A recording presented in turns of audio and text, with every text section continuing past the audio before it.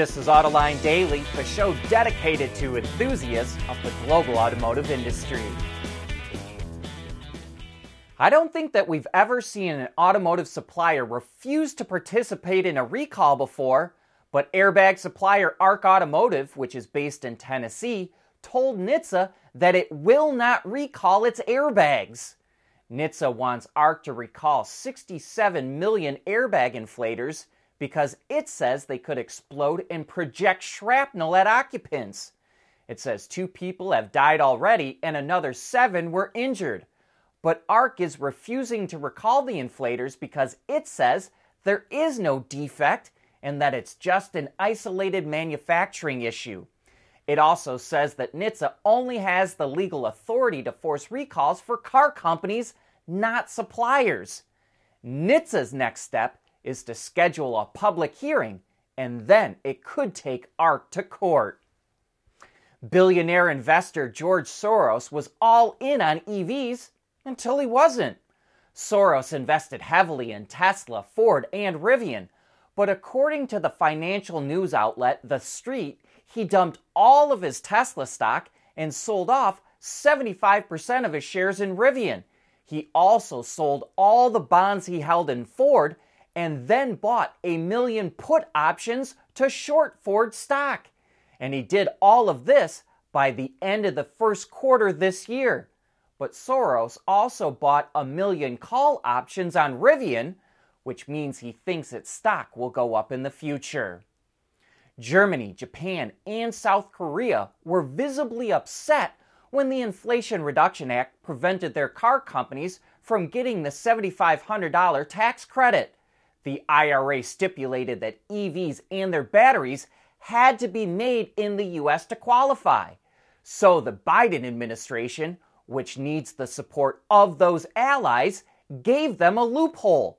It said that if those EVs were leased, that it would count them as a commercial transaction and that they could qualify for the $7,500. So Kia just launched a new lease program, knocking another $7,500 off the price of a car if customers lease an EV6 through Kia Finance. They have to put down $5,000 and pay $500 a month for 36 months. If they decide to buy the car, they'll get $3,750 off the price. The lease program runs until July 5th, but we think it's likely it will get extended.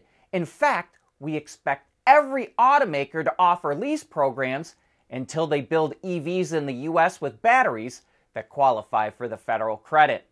Next year, Kia will start making the EV6 in the U.S.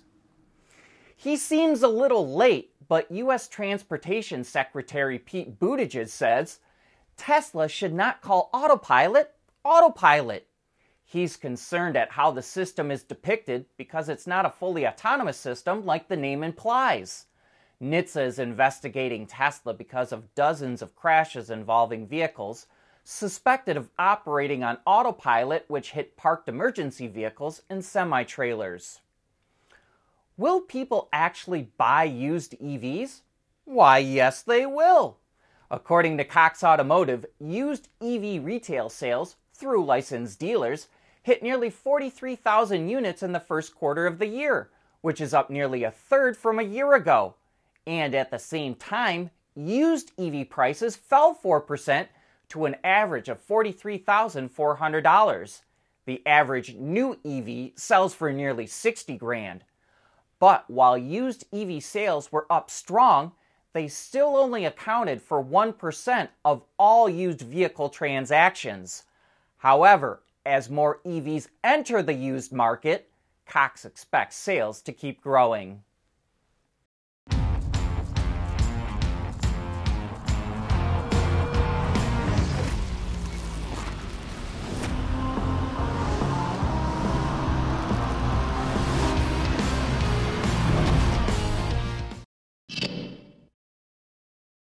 Tesla is killing off right-hand drive versions of the Model S and X. It's no longer taking orders in places like Japan, Australia, Singapore, and Thailand. Tesla also sent an email to people with existing orders and said they could either get a full refund or get a left-hand drive version instead. Tesla doesn't sell a lot of S and X's. It only delivered about 10,700 globally in the first quarter. So we think there wasn't enough demand to justify keep on making right-hand steer versions. There's a lot of controversy about the EPA wanting households to convert from gas stoves to electric. But BMW just spent big on a new electric oven for heat treating gears.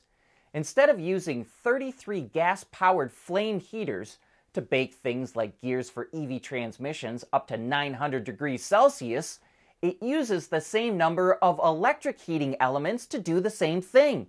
And by using electricity instead of gas, BMW will eliminate up to 300 tons of CO2 per year. The new furnace cost about 7 million euros, but it has a service life of 40 years and can heat treat about 1 million gears a year. Suppliers were going to be in big trouble during this EV transition, so the thinking went at least. The belief was that legacy automakers would copy Tesla and start vertically integrating to pocket the profits that the suppliers made. But that's not exactly happening. Automotive News reports that automakers are actually giving suppliers more control over certain commodities like seats.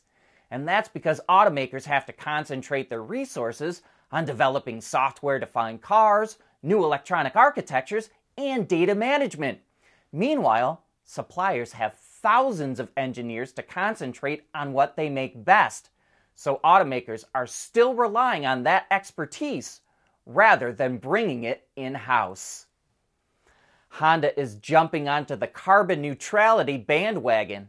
It's officially rolling out its 000 plan, which includes making sure all Honda's products and corporate activities don't have an overall negative impact on the environment, that the company creates a material loop through recycling, and that it produces more products that run on clean energy like electricity and hydrogen.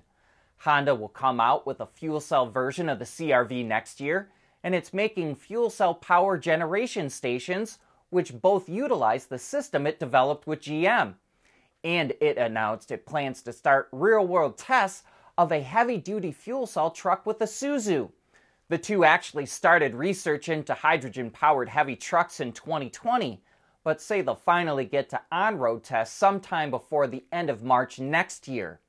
The initial agreement said they would leverage Honda's fuel cell know-how, so it will also likely use the fuel cell system that it developed with GM. After the testing, Isuzu plans to introduce a hydrogen-powered truck to the market in 2027. But that brings us to the end of today's show. Thank you for tuning in.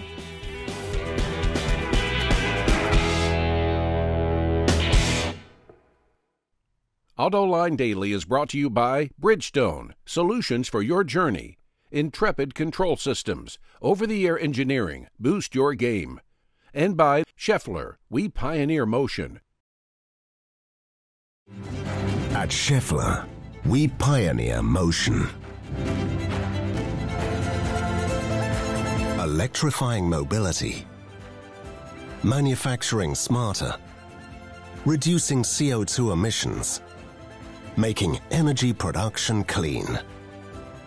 Schaeffler pioneers motion to advance how the world moves.